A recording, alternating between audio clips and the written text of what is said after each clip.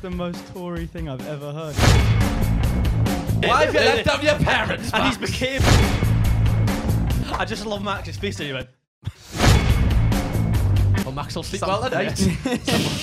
Yeah, I don't know what to do with that information at all.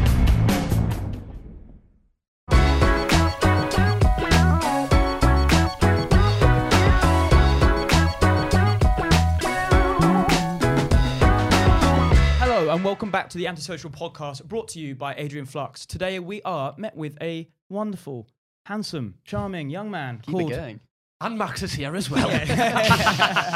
Max, hello mate. Welcome Hello, to mate. the podcast. How are you doing? I'm very well, thanks. It's nice to be here. Proper, I like this. Should we give him a clap? Who haven't given Yeah, him a let's clap? go clap. Everyone gets a clap. If he's not already got the clap. And this is the Halloween special. Ooh, spooky. So we thought we'd get the most terrifying thing on, which is a private school student. We've even got the pumpkins out. Do you like them? Hey, don't ask me to rate your pumpkins. Slag me off. Yes, the pumpkins are fine. Yeah. How's your cup of tea? Great. I'm having actually. Cam offered me something called biscuit So tea. I said to Max, do you want a cup of tea? He was like, I don't drink normal tea, I want biscuit tea. So we had to go to the shop and buy him biscuit tea.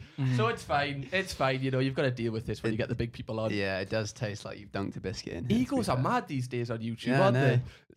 Is that a biscuit tea as well? That is a biscuit tea. It does smell like... Charlie's got his local football team on his mug. Come on, Dunfermline. He's a big fan. Dunfermline FC. Also, guys, when you were buying the antisocial mugs, did you not realise that there were three of you at least hosting? Oh, well, actually, it was only going to be like just me and Cam, but we felt It was. They felt sorry for me. So We love doing charity work. Yeah, they did. something we do a lot on this channel. But no, if anything, Dunfermline is your local because that's where your mum's from. So It is, yeah. there you go. My mum and Lewis are from the same town, pretty much, Which it's is really close. funny. It's very strange. Well, Max will sleep well tonight. Yeah, I don't know what to do with that information at all. You know what? That's really interesting, Charlie. Yeah. I'm glad I came on this podcast. When I do meet your mum, I'll make sure to mention it. I just love Max's face that he went. Right? Like, Okay. Yeah, so glad I know. Should we talk about how we all kind of know each other? Yeah. Pretty much, so to speak. So like Max, we met for the first time on... It was the Sidemen. Yeah, it was a Simon video. I've only met Charlie, so Lewis and Cam. What a pleasure, what an honour. What an honour. What an honour. Speak for yourself. But no, I know Charlie. I've met Charlie once because I was on a Sidemen video, the Dragon's Den video, when Becky dressed me up as a pint, and was cute. You wore that well. KSI then started to bid for me as a slave. Like I remember just standing there and just being like, what is going on? Wait, how did that all come about? Did Betty just message you? Yeah, so Becky sent me a message saying, call me. It's like, hi Max, what are you doing tomorrow? I was like, not much. Why? I hate when people do that, first of all, because you never know what to say. You always think it's something bad. Never anything good. Exactly. I was like, I might be. Why? She's like, well, do you want to dress up as a pint for a Sidemen video? And I was like, yes, I do. Thank you very much. I will kind of completely degrade myself to 20 million people. That's completely fine. The 12-year-old Max think his first feature in a Sidemen video would be dressing up as a pint. Yeah, and so we went along, and I didn't know it was Dragon's Den. And I rocked up, and Becky was like, all you need to know is that you need to come dressed as a pint. And she had made different drinks that were, I mean, lots of people have seen it. She'd made different drinks that represented each of the Sidemen. But I also didn't know that also all of like the big, like lots of the biggest UK YouTubers were going to be there. Yeah. Like Nico and everyone. Nico was there, Calix was there, Freezy, Stephen Tries, and like so I think my invite was lost on Yeah. the Turns up in a fucking pint. Exactly. So this is the first time I'd met all of these like big YouTubers, and I was just stood there in a pint that Becky had obviously worn for Halloween the time before I hadn't washed it. Everyone's looking at him like, oh, is that the Make-A-Wish? Yeah, exactly. Zach and Jay bought llamas, and Becky bought me. That was iconic, that. Were you nervous for it when you rocked up? Not really, because because I knew that I'd already degraded myself enough by wearing a pint costume. It's only up from there, really, isn't it? I didn't think that there wasn't much that I could do wrong in that scenario. I was there purely as someone to stand there and to look silly. So anything extra was just a bonus. So I went up and I kind of was stood there, and Becky was doing the unveiling, and I think there's a few shots of me just looking incredibly awkward. And then obviously the content just turns to not how much money they're going to bid for Becky's products, it's how much do I cost. So I then how much do you cost, by the way, for I like mean, a night? Or... I mean, not enough. obviously. Oh, no. Buy him a breakfast tea and he's yours. Yeah. Give me breakfast tea and a smile, and I'll do anything. And so yeah, I think we did that, and as it was finishing up, Harry came up to me and just went, "You that guy who did kind of like that Fashion Week video, didn't you?" I was like, "Yeah." Like, cool. I was like, then I went home. Well, that was a wild day, wasn't it? What a day! That is possibly the most Harry interaction I've ever heard in my life. Were you like a fan of any of them before you did YouTube? Like, or did you not know of them? Or? I'd started watching YouTube quite late, so I remember really? when I was at school watching Heskey Time, and like people talking about Heskey Time, and KSI. So I think I all knew who they were. I don't think I'd watched any of their content individually as like creators. Was there anyone you watched religiously? I think the first person I watched religiously was Casey Neistat. That's when I got into YouTube the first time same as round. me. Was like the New York vlogs was Casey, and then from there it's kind of because I've got into YouTube. I think I've watched people who are in the UK YouTube scene. I actually watched a lot of Cam because I was at Newcastle uni, and so I was watching a lot of Cam. I was watching a lot of Will. And then it's just to kind get of used to the city, you start watching Cam Kirkland and Will and Is. it's like, okay, this is what I've got myself in for. But no, actually, funnily enough, Newcastle, I'd never been to Newcastle for my first day at university there. And I remember walking down Grey Street and thinking, God, I thought it was just going to look like Billy Elliot. I thought it was going to be like lines of terrace houses and coal miners everywhere. I was like, God, this is actually a really nice city. Grey Street's the poshest street in Newcastle. Yeah. So pick the best one. That's why I was there. That's the most Tory thing I've ever heard of. Well, I just thought it was going to be like Billy Elliot, just like lines of terraces. Oh, it's actually a It's a bit city. chucking the kids out the window. Chimney sweepers and maids walking down the street. It was really nice. I really enjoyed it. So I watched, I kind of was going, I never really watched anyone religiously, but I knew that the Sidemen were really big. I watched a lot of Zach Alsop before he became Zach and Jay. And so for me, working in YouTube and meeting all those guys was quite cool. To be like, okay, this is awesome. Did you speak on the day of Dragon's Den? We spoke once. Charlie was really nice. Charlie came up to me and was like, oh, I really like your videos. I was like, thanks. You just And that dressed was as a the pint. content. And I was just I like, don't know what to say. no, I watched a fair few of yours. What was it? Is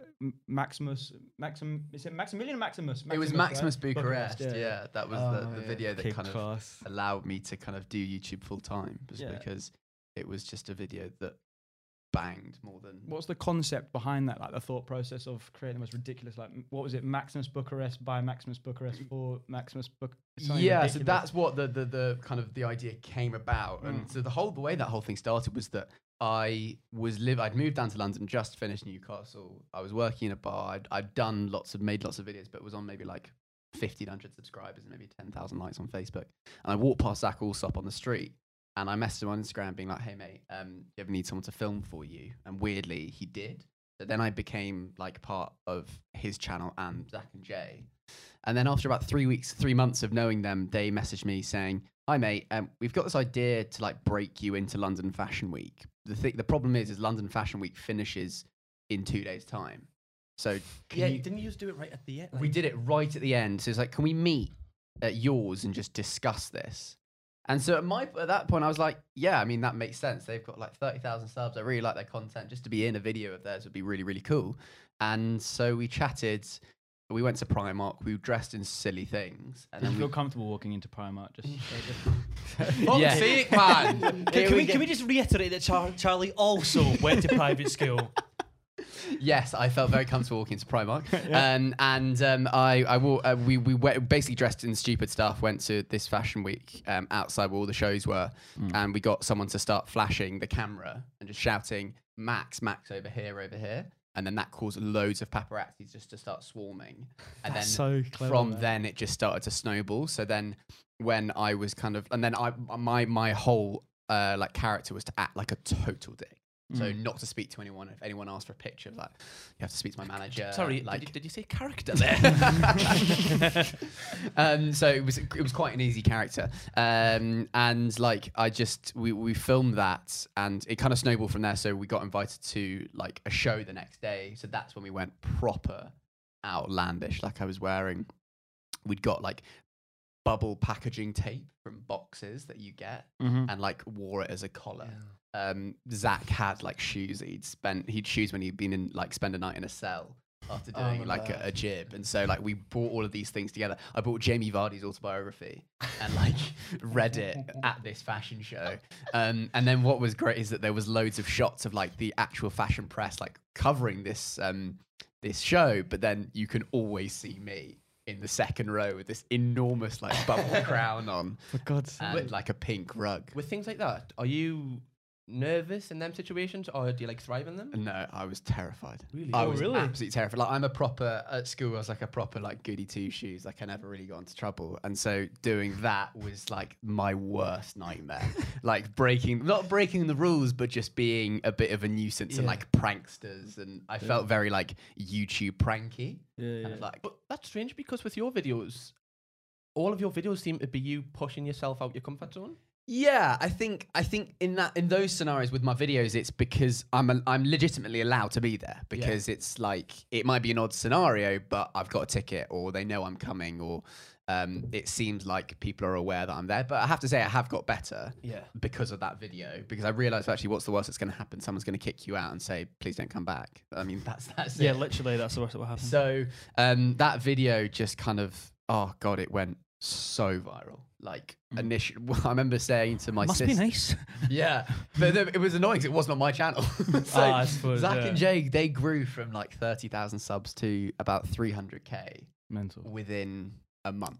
Did it get 10 million? Was it 10 million? It's now, Am I it's exaggerating? hit 20 million. 20? on YouTube. Jeez. Fucking then- hell, they must be eating well. Yeah, and then it then kind of went to the next level when it went to Weibo, the like Chinese social media, because someone nicked it, took it off. I remember you talking about that on YouTube. Happy Hour, about Yeah. how you're like now famous in China. Yeah, I was famous in China for about a month because I started getting loads of DMs in Mandarin, and one of them was in English. It's like, mate, you're famous in China. I was like, what do you mean? It's like someone had re-uploaded it to Weibo because they're not allowed YouTube with Mandarin subtitles, and it had got something like 80, 75 million views. So if you on like there. got off, if you got off at like the airport in China, would you get swamped? So there was we tried We immediately. love street smart. Give us more. So we tried to do. We spent maybe a couple of weeks making content for Weibo. That's So, unreal. with Maximus Bucharest, we had this guy who was based in Amsterdam, but he was originally from China, who was like adding all the subtitles for us because I'd read all of these stories of people who had like gone viral in China, and they had basically like been set for life because they'd done like one meet and greet in China or sold some items in China and gone mad. So did that do well for you? Not really. I think we just ran out of steam. That'd be so funny if you just went to China just to see if anyone like recognised you. I mean, in China, like I have ginger mates that have been to China and they get swarmed because they have ginger hair. Oh yeah, if you're ginger, if you're black, if you're white. Like I was white and bald when I went there, and they stare and look at you, and then they just want to touch. Okay, well, okay, but it's anything that's weird. They just weird to them. They Yeah, go I be like, I just oh, said really interesting. Yeah, no, it's They don't normal. attack you, but No, I don't think they're going to shank you up. No, they just take photos of you. no, but that's also the strange thing that they literally stand there and like take a picture of you. Which I Like they would, That's quite some cute. of them were stroking my mates like ginger hair and that, Yeah, like yeah. stroking it because they'd never like seen it or felt it before. they have. It's, So it's very, weird. it's very intriguing. But I think that if you did go to China, that'd be such a good follow-up video. Well, Yeah. I think is I did. I went to China for a video in which I stole Zach and Jay's Yeah, I plaque. remember watching that. So I stole their 100k subscriber plaque and just went to China with it because I wanted to go As you as do. far as well. I hope that wasn't this year. No, that wasn't this year. It was actually Max this. caused the pandemic. It's actually in Wuhan, funnily enough. Max, what you doing with that bat? So yeah, I went to China for a video in which I stole their plaque and left it in Shanghai. And unfortunately, there was no swarms of fans when I stepped off the airport. Maybe Were it's you the bubble almost collar. disappointed. Yeah, You I was, missed the I was bubble really collar. disappointed. I was kind of expecting. Should have went in an outfit that you Yeah. wore that day as well. Yeah, so it was a weird experience where my channel kind of grew massively from like 1,000 subscribers to like 70k in about 3 weeks. And so although like they obviously kind of really benefited from that because it was on their channel, I don't begrudge that at all because it meant that I could start doing YouTube full time. For sure. Yeah. Talking about your channel, like before we talk about the growth and things, on YouTube, was your first videos the public ones in Newcastle? Yeah, Like that. because I went back and looked at them because at the time when you were filming them, I didn't see them. But when No one did. Aww. Rest in peace. There was because in Newcastle, people doing that is so strange. So I want to know what was the initial when you first started recording them? Were people like, what's he doing? Or were people welcoming it? I You made a know. video on someone that does them type of videos, didn't you? Yeah. Did you? Was it me? No, so I was. Oh, he was shitting himself the other day. The other day he came into my room and he went, Lewis, I think I've made a video on Max. I think I might have made a video on Max. I went, what do you mean? He was like, remember that video I did? I was like, yeah. But you checked and you were fine, wasn't it? That was Soho Student TV. I don't know. Oh, oh, yeah. I remember them. Yeah, they were like my rivals. My rivals. It's like Tupac and Biggie. Yeah. But to answer your question, no, because I'm sure you know this, Cam, but if you're a student at the uni in either Northumbria or Newcastle, like there's very much student nights, and then like you don't go out on locals nights, so Friday and Saturday you just don't go out. So we would always go out Monday to Thursday. But they're the best nights. What, Monday to Thursday? Yeah, totally. And so all the people that were there were all students. They weren't locals. Oh, okay. I did become mates with one person called Gary.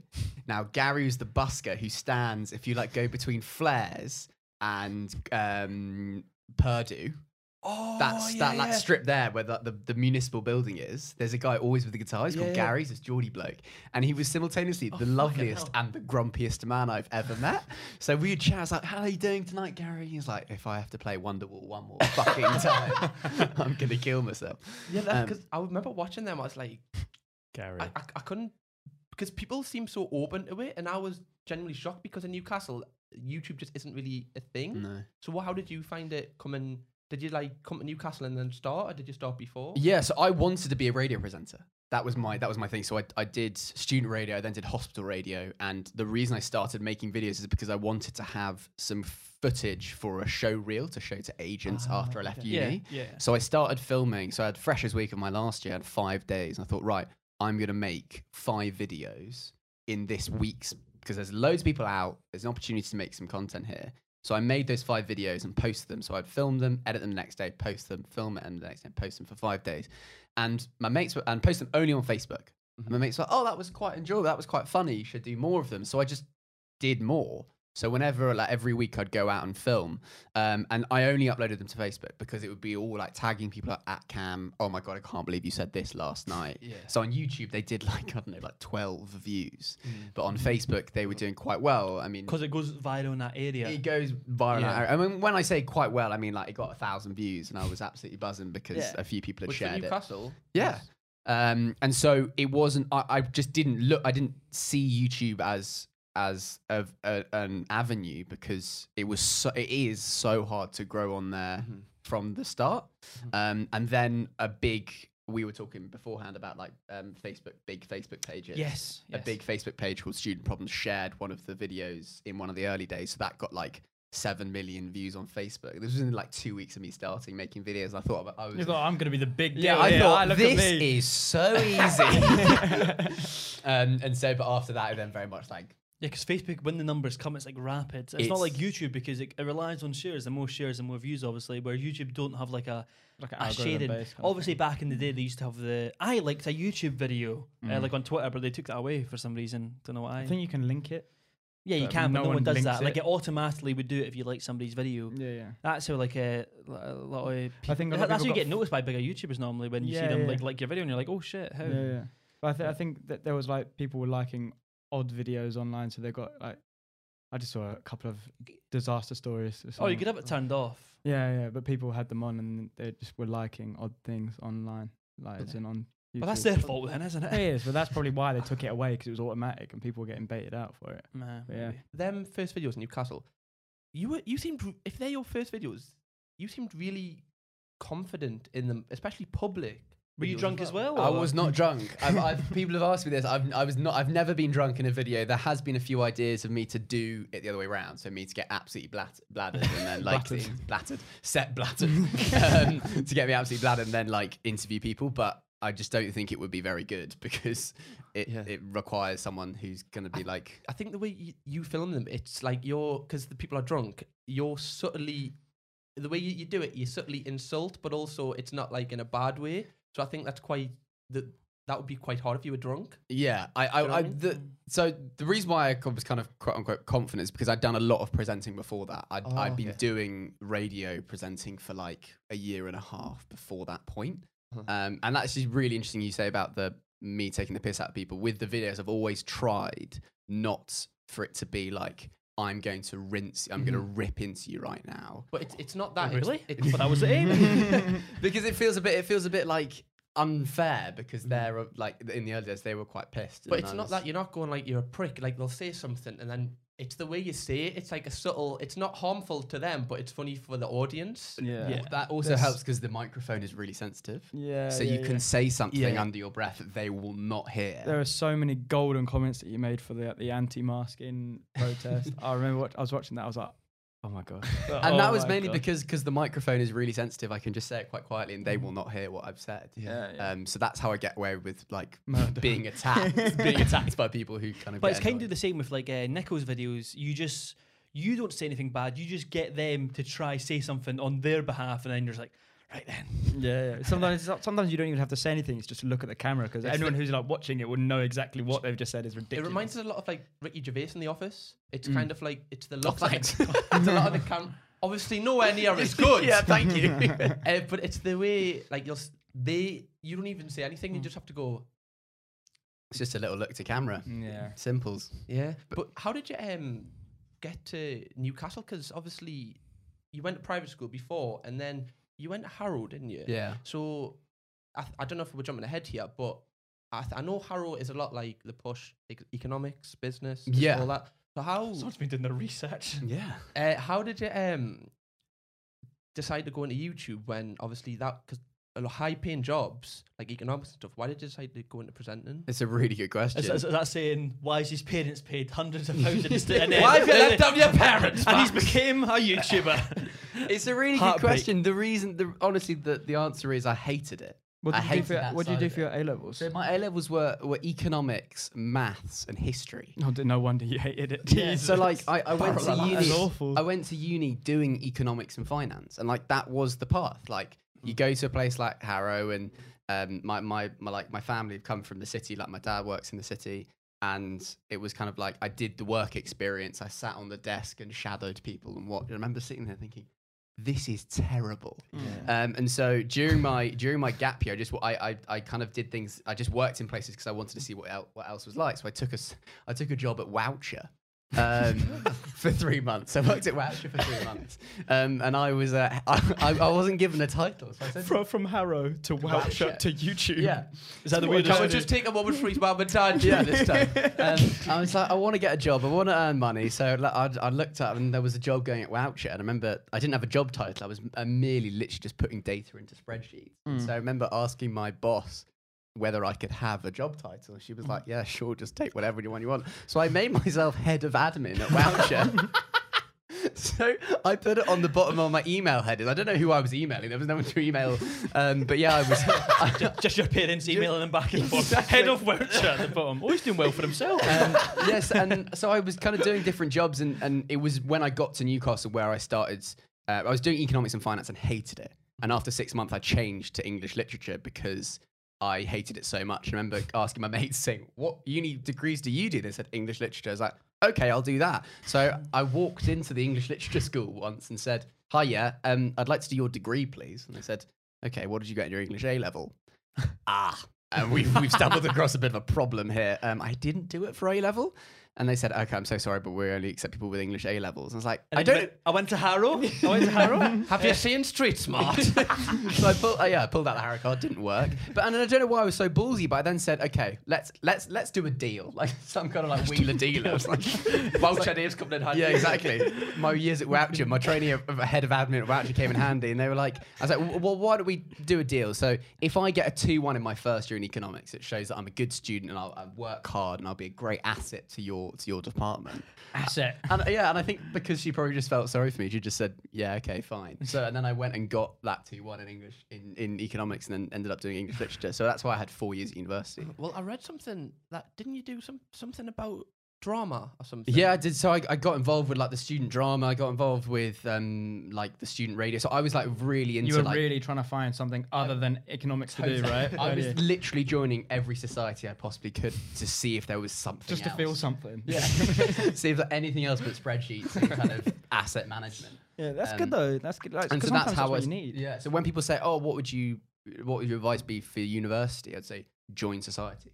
It's Really? very like you never know the people you're going to meet, the things you're going to go into afterwards because of society you've done at university. So I started doing loads of radio, and then that just over like 3 years took a while. Well, what like intrigued you about radio and stuff that you wanted? It was me. Ah. I remember going into the studio and like So passionate. yeah, it's pure like it was just exciting, the idea that you could say something for 60 minutes and no one else was going to interrupt you. Oh, right. Welcome. Yeah. And so it was like I remember putting the headphones on and being absolutely terrified, and then discovering that there was a listener counter in the studio, and just like switching it on and realizing there were 2 people listening. One of them was my Huge. mum. Yeah. Oh, really? Yeah, and Oh. I was like, okay, who's this mystery person? But I'm going to give them the best 60 minutes of their life. I was actually the head of Voucher. I was head of admin at Voucher, my person who took my job. And so it was just kind of enjoyable, like, the creative side of it. I loved making the idea of making kind of segments that are basically just the start of a YouTube video. That we can come up with an idea, but you could do it on radio. So I did. I mean, my first show on student radio was called Monday Morning Music Madness with me, Max. That's a mouthful. He's and a English half. Literature, alliteration's coming in handy. Yeah, I was like, just joined the School of English. Let's really Trying to show them what I impress can them, do. look at me alliteration, guys. And I remember what kind of segments I do. I did a segment where I think I would wear a microphone and go up to someone at uni and pretend that I'd met them in a nightclub the night before and just like get them to play along and right, see how okay. far I could push it. Mm. And I just love the idea of making these like really stupid, like little segments. It's almost like you were always supposed to do what you're doing right now, Yeah, like probably. from back then, I mean- which is quite good. Yeah, but it people say, oh, I've been trying you to do YouTube for a while now. It's not really working. Mm. It just shows that it takes a long time. Even if you're not doing YouTube, doing other things that kind of help you like get those kind of ideas flowing is a good idea. Well, how long ago did you start hospital radio? I started doing radio in 2014. 2014. Yeah. So 6-7 years. Yeah. Jesus Christ. Student radio from 2014 until 2015, and then hospital radio from 2015 2018. It does say, because I think a lot of people will look. So let's say, just take the Dak and Jay video for an example. A lot of people will look and go, "Oh, Max Fosh blew up overnight," but they don't realize that it takes like 6 It takes years. so long. Because people think most people are overnight successes, but very rarely is someone an overnight success, are they? That they've just picked up a camera and No. started. Yeah, I was lucky that I was doing it whilst at university, so there isn't the pressure of like having Yeah. to sit there and be like, I need to make this a huge success, because I was just doing it in the background. It was something that I was just enjoyed doing. Do you find that a difference now, where it's your actual full-time thing? Do you feel like, is it affected like content, like from doing YouTube full-time to having something on the side? I think that obviously, I bet all of you guys would have experienced this. Yeah. Doing things that you did at the beginning that made you kind of successful, made people once watching in the first place, is not what you want to make now. But you feel a slight debt to make that kind of stuff. Strange, isn't it? Because Yeah. your content's different. Yeah, no. There's a lot of YouTubers out there that I see them bang a video and they'll do it again and they'll do well again and they'll do it again and again and again and then they're like, oh, I don't know where to go. And it's like, because you're just oversaturated and doing the same stuff. Like, Jeremy Lynch. if I have someone that bangs for me, I might do it once more and that's it. Normally I have like a 3 and out rule. Like, I'll do it 3 times, tell it to my TikTok series. But I mean, like, when it's something oddly specific, normally I do a 3 and out, like 3 videos max. Like, I know people that do just a similar exact ideas and then they complain why their channel is... I think sometimes you find a formula though with what you do, and people enjoy that content. Yeah, of but course. then obviously when you start to plateau and they've actually been relying on that formula, you're like, well, Yeah. how do I change the equation? kind of It's thing. very tough for a lot of people seeing the views and seeing it might be temporary success, but long term it'll not be good for you. But it's it just is hard to walk away from short term views. Do you not find that?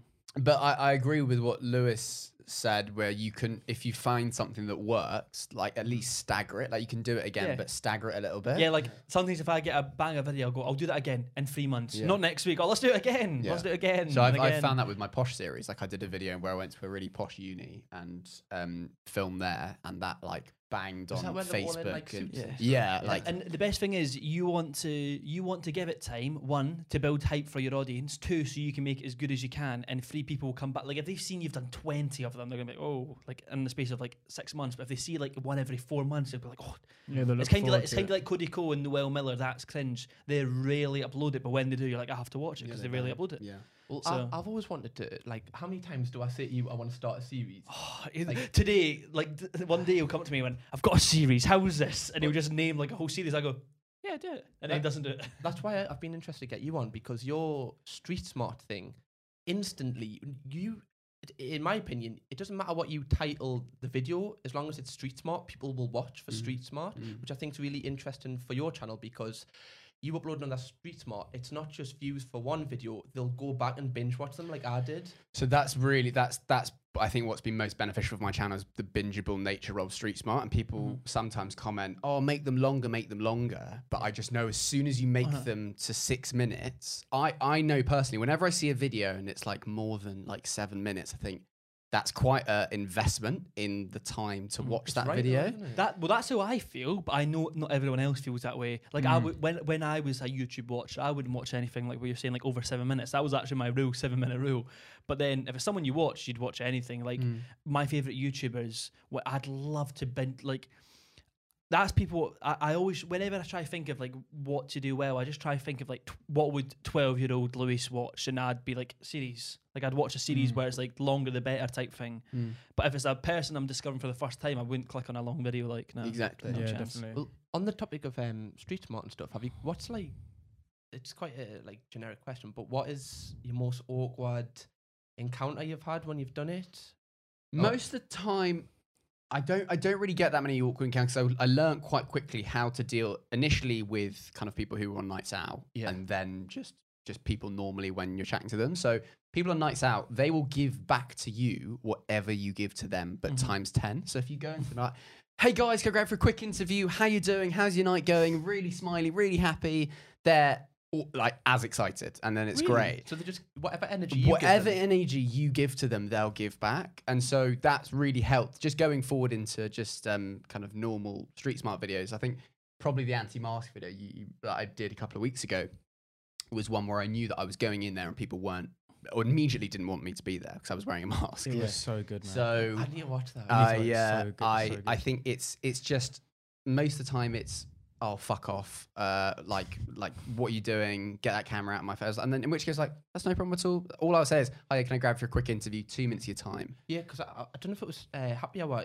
The way you introduce it is always, can I have 2 minutes of your time, isn't it? Is that It's like, always, much that's, better? I have the same phrase. Hi, can I grab you for 2 minutes of your time?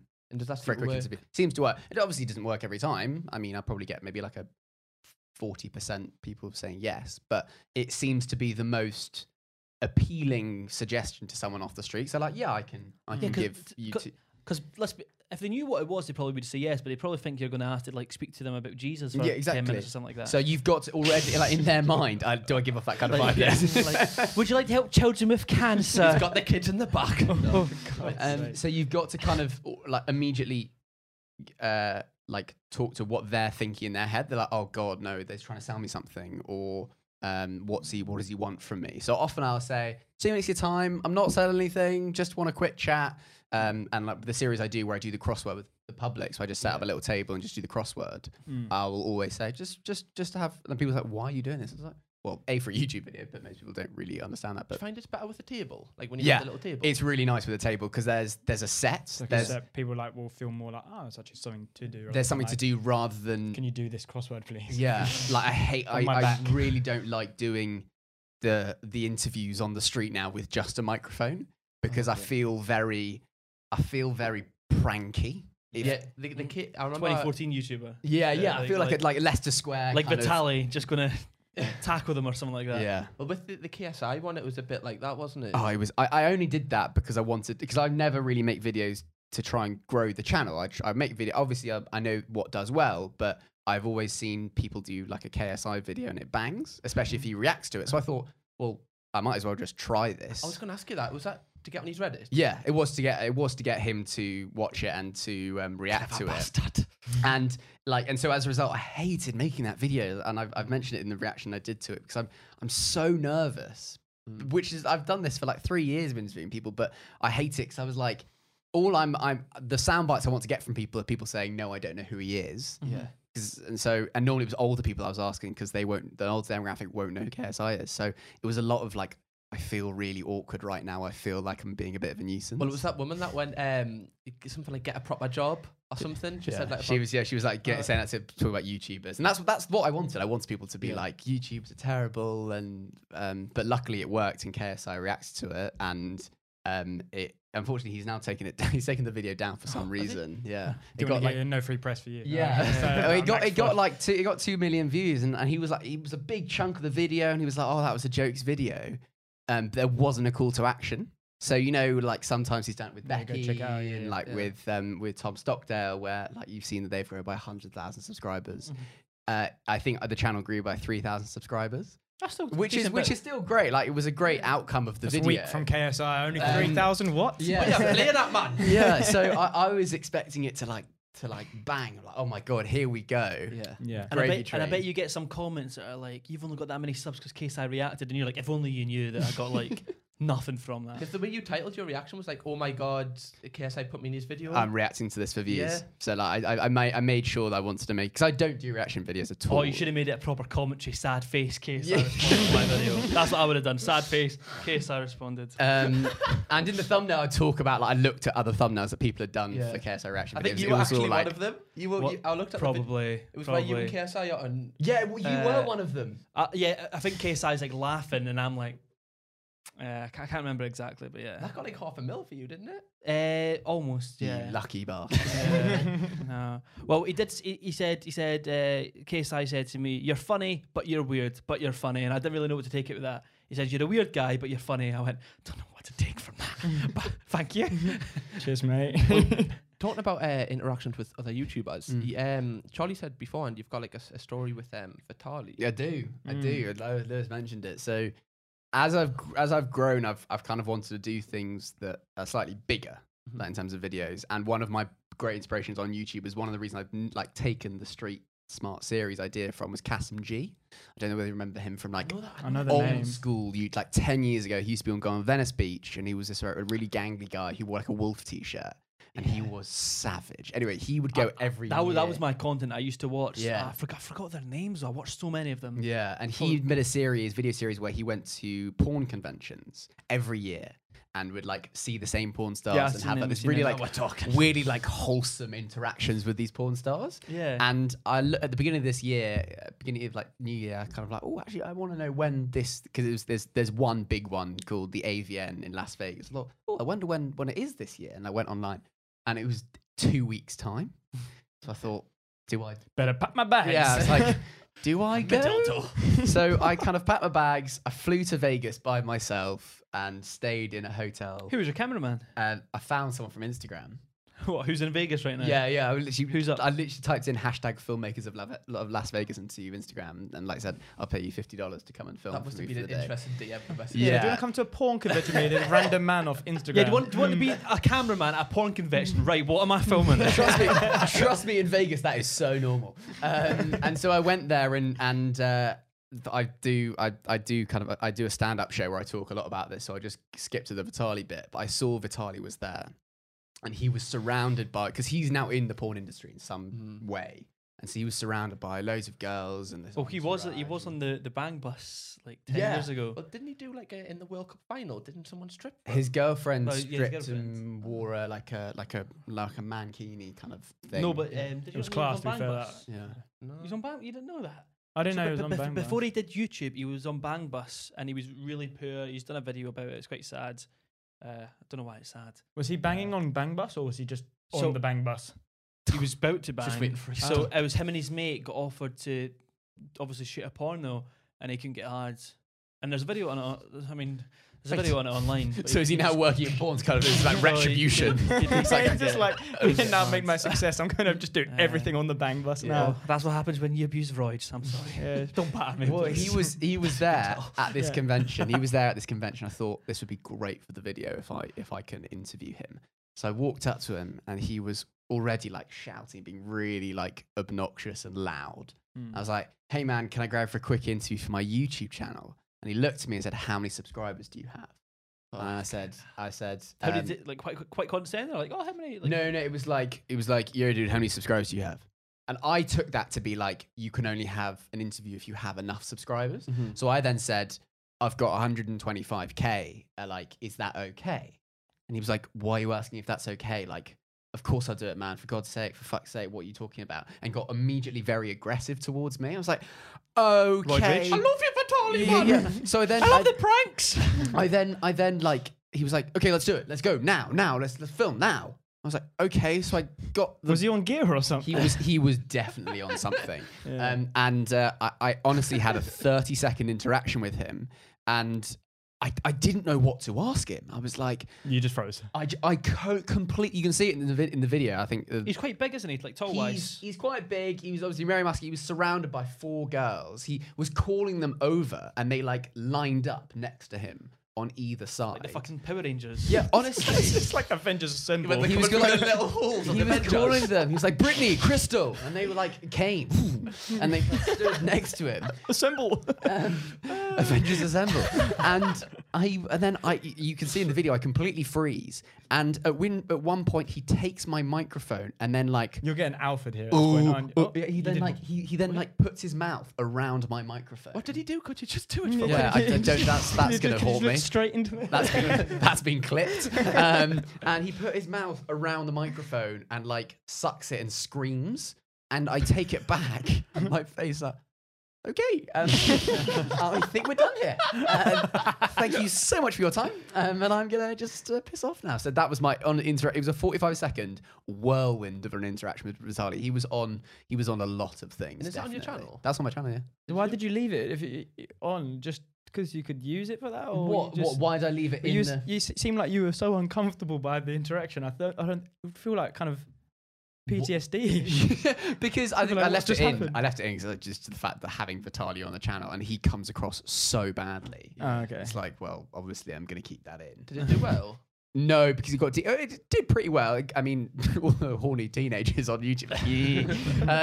It didn't get monetized, but I think it did pretty well. But I mean, I spent like what 700 quid on that whole trip of flights and accommodation. That's not that bad. Though. Get your mic sucked. I was doing it on a budget. Yeah. Well, he Yeah. spent that on goats Yeah, a couple that's weeks pretty ago. much So. goat yoga for me. I was just like, oh, 4K, yeah. So I made no money from it, but it was it's an kind experience, of though, right? it was great experience, but it was something that my sister said previously. It's like type 2 fun. It's like when you're there, you are hating it. I was really not enjoying myself as I just want to get this and get out. But watching back, I can be like, oh, that was actually a really crazy experience. Did you have any that I had. nice interactions with any of the people? A lot of them were really nice. Who? Anyone that were big fans of? The only person who no. So the did you say we?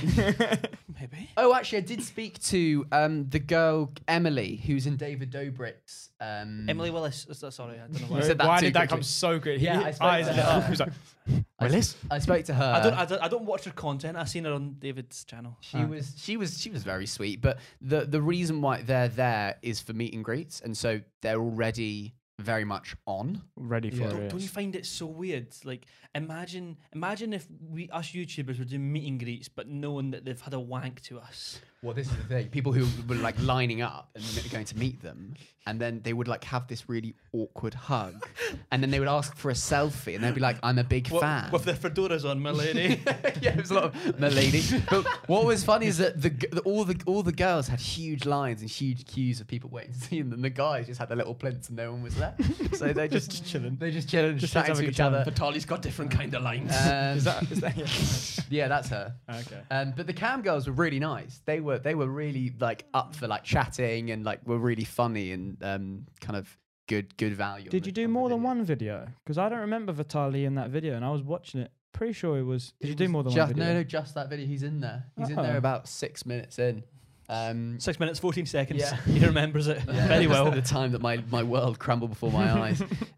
So yeah, that was my one interaction with Vitaly, and like it's the only negative reaction I've had with a YouTuber because like people always want like, oh, so tell me the time when you met this person, they were awful. That doesn't really happen. You never like how many times really do you meet a YouTuber and you're like An American YouTuber, probably a good 70% of the time. True, Yeah, but, I like, feel that. Oh really? I've never. He's the only American YouTuber I've met. I've not, to be fair. But I'm saying people that I know that go to LA, they're like, yeah, most of them are just. I pricks. think, yeah, from a lot of things which I know, obviously, a lot of the people I know have gone out to America quite a bit, and they do get on well with quite a lot of American YouTubers. But the scene of like American YouTube to English YouTube, extremely different. But also the type of personalities that you have for English people in general, or British people, as opposed to American people. It's so different. Like, it's man. almost like, for example, It's so different. it's coincidental that you said what Vitaly said, because I've had friends say that the first thing people say to them is not, oh, like when you meet them at the party, oh, hey, how are you? It's always, hey, how many followers do you have? What do you do? No. And Well, the fact that you said that the first thing Vitaly said to you was, how many subscribers do you have? It's just like, It just it kind just of seems proves like it, just the,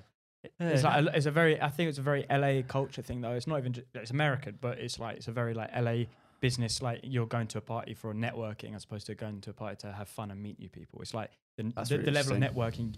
I would network to meet people, to make friends, to work with. But people go to network to get work to then potentially fuck with. If you get what I Nelk mean. did a video like that. It was really good. They pretended to be like bouncers at a party in LA, and they were like, "How many followers do you have? How like are you verified?" And then all these girls like, "Yeah, look how many likes I get per pictures. Look how many. Yeah. Can I get in? Can I get in?" It just seems. That's so bizarre. That's why I froze when he asked me that question, because I've never been asked that question in my life by someone who I'm about to interview. Yeah. I've met so many UK YouTubers, and I don't think any of them have went, "How many subscribers do you have?" I think it's like, because British people are just more sneaky about it. We just go to the loo and look on our phones. I know everything about Max before he's even come. Yeah, you're just sitting there, just like. That's really nice to meet you. What's your name again? Now I can talk to you. But yeah, so that was it was a random experience. But I saw him and I thought, like, let's go for it. I need to get this soundbite in there somewhere. Max, I've got a little bit of a topic change, but I just want to ask you a question. Do you drive? I do drive, yeah. Okay. I feel like it's probably a very good time for us to say thank you to the sponsor of our podcast. Like, Of course. Yeah. Adrian Flux. Cameron, we've paused the podcast for a very special announcement, haven't we? Yes, Lewis, would you like to tell everybody what that announcement is? I feel like this episode may be sponsored by the wonderful company that goes by the name Adrian Flux. Adrian Flux. A company which specialises in new drivers' car insurance, Lewis. And learner drivers. Learner drivers. You don't even need to have passed your test to have Adrian Flux. So they offer stuff like black box deals, which we've talked about. How much money did you save on your black box deal? Almost, I think it was like 50%, literally half my insurance when I first passed my test. I feel like Half? Literally, I feel like I say this every single time, but getting a black box, it is a little bit of a pain because it monitors your speed. But when it comes to the money side of it, it's an absolute blessing in disguise. So if you want to go over and click the first link in the description, you've literally got nothing to lose just to see if you can save money. Go and do that now. Thank you very much to Adrian Flux for sponsoring the podcast. And enjoy the rest of the podcast. Bye-bye. Just want to ask you a question pretty much about, so you've gone through like the whole of presenting, I'd say, is background. Yeah. You mentioned about hospital radio stuff that you were doing. Is there anything that you want to talk to me about, like a certain thing that may have possibly gone a little bit wrong at some point in time? Yeah, so I did hospital radio for 3 years, and I was doing it because I'd seen like my radio idols had gone through. Sorry, hospital I'm a bit radio. stupid. What is hospital radio? So hospital radio is the radio stations that get played in NHS hospitals. So in hospitals, you've got four. Not just put BBC Radio 1 on. Well, yeah, exactly. So they've got 4 channels. They've got BBC Radio 1, BBC 5 Live, Radio 4, and then there's normally like a 4th button because it's supposed to be local. Okay. So you can like listen to what's going on in the local area. So hospital radio for years has been breeding grounds for like presenters like cut their teeth, and like Alan Partridge was made because the kind of people you meet in hospital radio are very individualistic. Let's just say that. So I went and I'd seen that people like Greg James and Nick Grimshaw had all done hospital radio, and that's where they'd gone on from there. So I thought, I'll do hospital radio. So I joined a station called Radio Tyneside that does hospital radio for hospitals all across the northeast. from the RVI to the.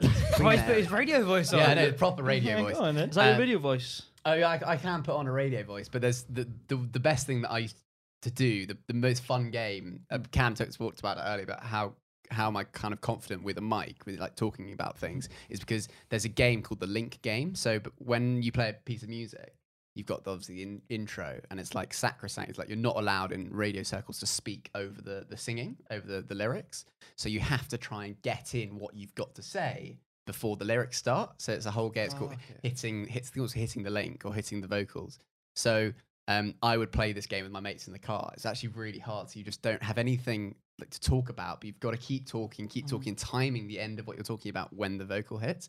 So these are all little games that things you learn whilst in hostel radio. And I was there for 3 years, and there was the story I'm referring to that got me in trouble. I nearly got fired from hospital radio because I was looking up songs which had really good intros for like links. Oh, no. And there's an AC/DC song called Highway to Hell, which goes da-na-na, nothing, da-na-na. And I could speak in between those little bits. And what I forgot was that this radio was being broadcast to people in hospital. So I was broadcasting the song Highway to Hell. Davey's in his bed like, what the hell? When I was doing Someone's taking their last breaths as fucking Highway to Hell's playing. When I was doing it, I thought, this is prime radio content. And then I got called in by Dave, who was the station manager. And it was just lovely kind of Geordie guys. It's very kind of like, he's like, Max, what are you doing? Absolutely. you can't even be playing that. Fuck's sake. He's like, we've had a number of complaints. I won't lie. So I nearly got fired for playing Highway to Hell, but I have to say that link was absolutely banging, and it was the perfect thing to chat in between the little like chords of the guitar. What a way to go. Yeah. What, to Highway to Hell? Yeah. Oh, I wonder where I'm going. Yeah, thank you, Max, for sending me on my merry way. Exactly. So it could have all come crumbling down if I got kicked out of the radio world. And that all stemmed from you joining radio societies at uni. Yeah. Well, at least you That's did really that. cool, though. At least because you said society was the best thing that at uni, but most people that go to uni, they leave with a drug addiction in debt. Yeah. So it's good that you came up with something, I guess. Yeah, and it's not like typical to uni. Like hostel radio is in every local area. Some of them might be like better than others in terms of the equipment they've got or the amount of training they can give you. I was just lucky that Newcastle's got like one of the best in the country, so they were really keen to help train me up, and they had good equipment, and they were well funded by donations. But anybody who wants to get into presenting, there's always opportunity to go to your local hospital radio station and just like make tea for a bit, and then because it's unpaid and it's all volunteer work, there will be a slot that comes up. Biscuit tea by any chance? Yeah, exactly. Get some biscuit tea involved. Ask Cam Kirkin for the recipe, and that's you know. Well, especially now doing hospital radio with Corona, you'll have like a full set. Exactly. You've got the audience bigger than ever. Like Kevin Hart. Huge numbers.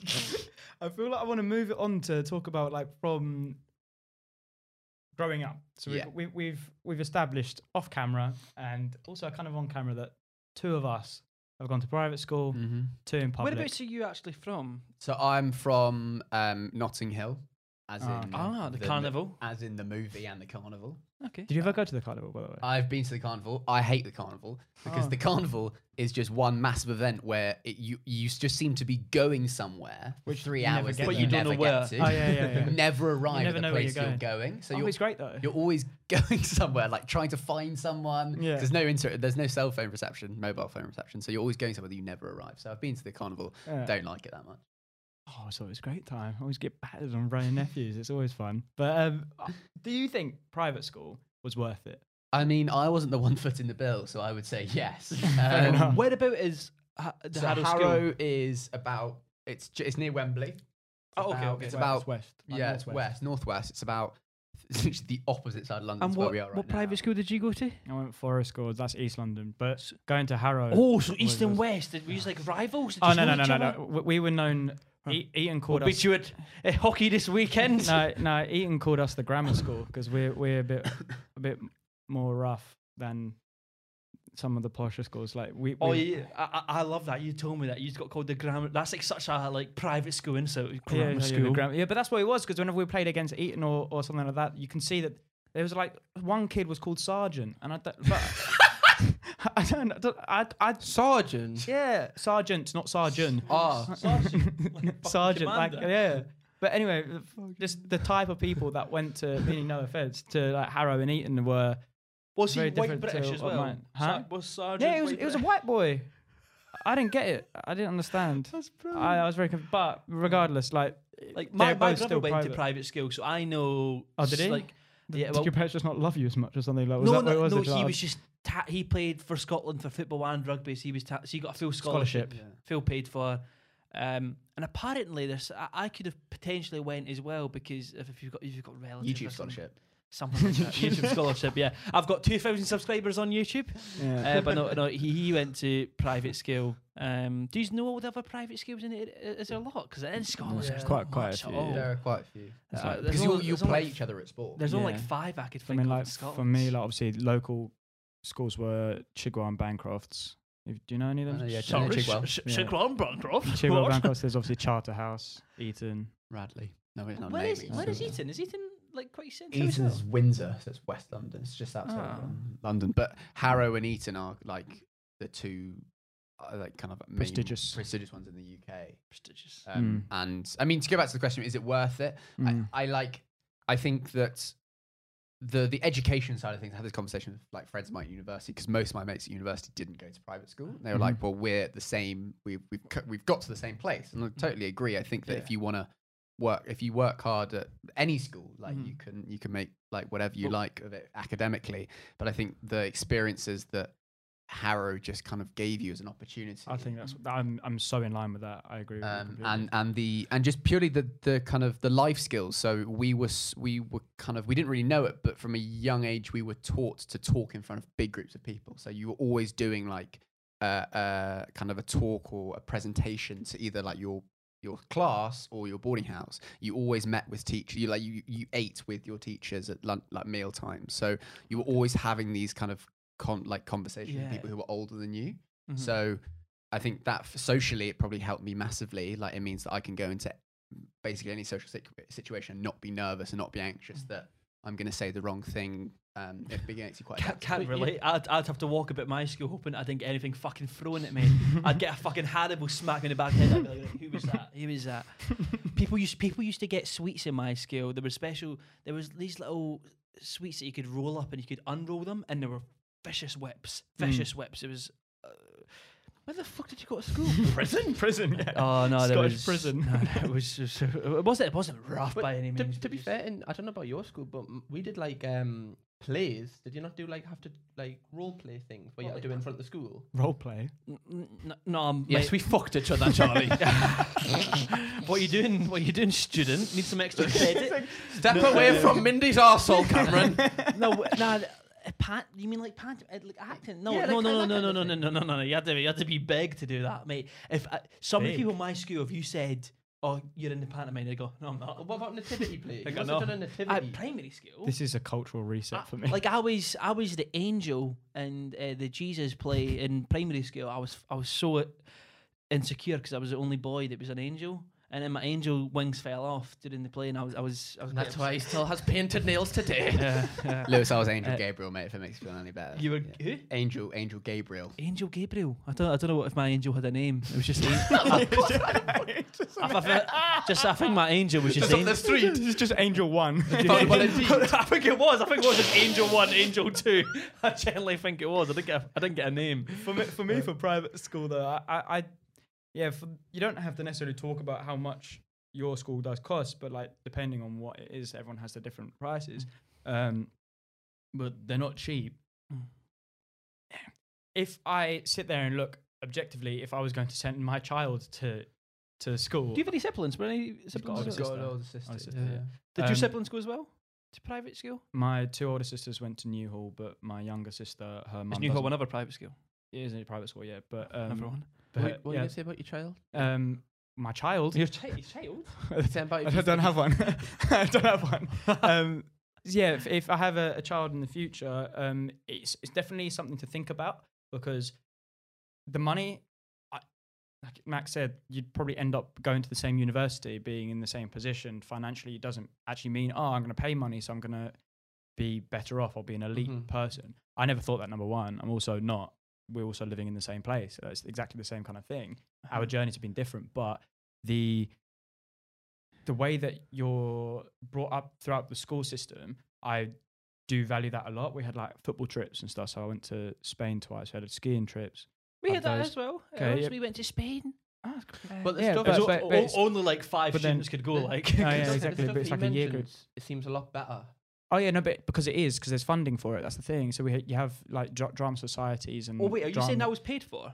No, we You had pay for it. Oh, but, yeah, but I mean, yeah, I thought but so. it's like we went like ski trips to like Andorra and stuff like that in places. Then football trips, we went to Valencia, like the actual football club. and Max, trained you went there. to Valencia as well. Yeah, but I mean, but it was like the football program. So like it was the football team. It was a football trip. It wasn't just a. Yeah, that's what it gonna was. go- That's what it was. It's sick, really I cool. wasn't in the football, No, but no, but there's uh, so many things. and my like brother was a good extracurricular- person to ask because he spent 4 years at my school and then spent 2 years at his school, and he was like, because his was boarding as well, so he was staying there, and he was like, education wise, there's no difference. He was like, Precisely, he was like though. no difference. But you at all. get out of it what you put into it. As far as it comes to education, like people can't teach you, put like forward to you on a silver platter. But like football, like if you're playing sports, like for me, I think the biggest difference between private school and states is that you have your sports programs and drama programs and art programs. Like that's just how I think find it. like my school never had like going to Valencia stuff for the school football team. We just went to fucking Did you not have the any? pub. not like trips. Well, what you need to remember is in Scotland we go to school till we're 18. You usually only go to school till like 16, don't you? Yeah. Yeah, we go to school till we're 18. So Do you? yeah. Like, what is it like year So 12 and 13, not part of the so actual school? I have to explain this to everyone, and people got so confused. And I'm like, no, it makes way more sense than the way the English do it. Literally, so you've got 6 years of high school, 7 years of primary school, then you've got 6 years of high school, and after 4 years you can leave, but no one does. The only people that leave is people that want to like join the army, like people that don't need qualifications type thing. And then you've got 5th year, because you do 2 years to do your A levels, don't you? We call them hires, and you can do your hires. And we do them every year, not every 2 years. So you do them every year, and if you pass them all, great, you're off to uni. And so you'll probably get into uni, and in the last year of school they'll just chill out. Or if somebody only got half their hires, if somebody only got half their hires, the last year they'd be spending just stressing. Whereas me, I dropped out at the end of 5th year. I got 3 hires, which isn't the best. But I think it's interesting what Max said about how I think the difference is the life skill things, because in public school, like I left so shy, and there was never anything where it would push you out your comfort zone, whereas it seems like the 4th year to develop in private school. Did you have like any kind of societies or stuff which you had at Harrow or At anything? Harrow, so like there was literally, we did all sorts like drama. To give you an idea, like you talking about earlier, how no one would ever do like the pantomime. So there was at my school something called first year drama. So it meant that every single boy that came to the school had to be in a play in their first year that they had to perform to the rest of the school. That's mental. So like, and is that just a confidence building it was a thing? confidence build, but also really like puts you out your comfort zone. As Cam said, there's another thing in your boarding house. There's the school, and then each person there's 12 boarding houses where you live. And at the end of every term, there would be like a big like dinner and something called songs, where you'd sing like school songs and stuff like that. Every boy had to do a solo in front of the whole house. So that's 70 boys, who range from 13 to 18 plus solo? teachers.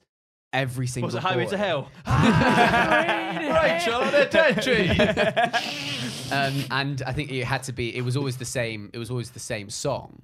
And it didn't matter how bad same you song. were. It didn't matter. It was a verse of the song. Didn't matter Not how- every 70 people had to do that.